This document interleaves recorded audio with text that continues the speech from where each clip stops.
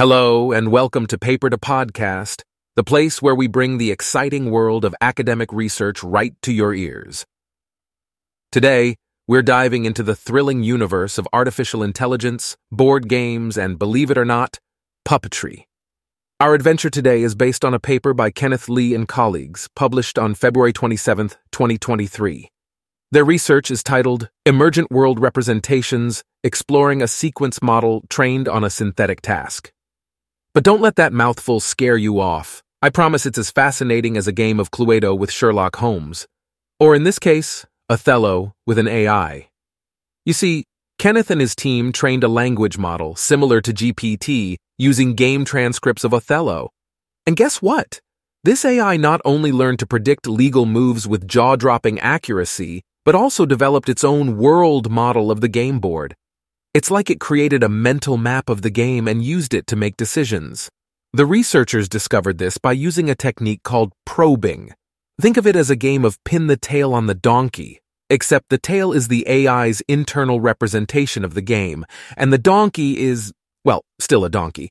And the kicker, they could tweak this internal model and change the AI's predicted moves, just like a puppeteer controlling a puppet. But hold on, there's more.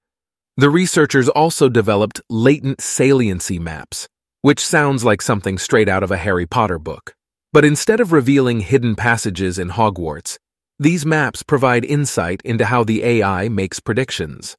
The methods used by Kenneth and his team were as meticulous as a game of operation.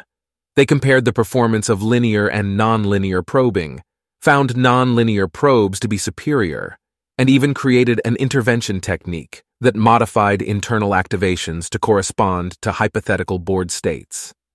They ran their experiments multiple times for reliability. In short, they left no stone unturned, or in this case, no pawn unplayed.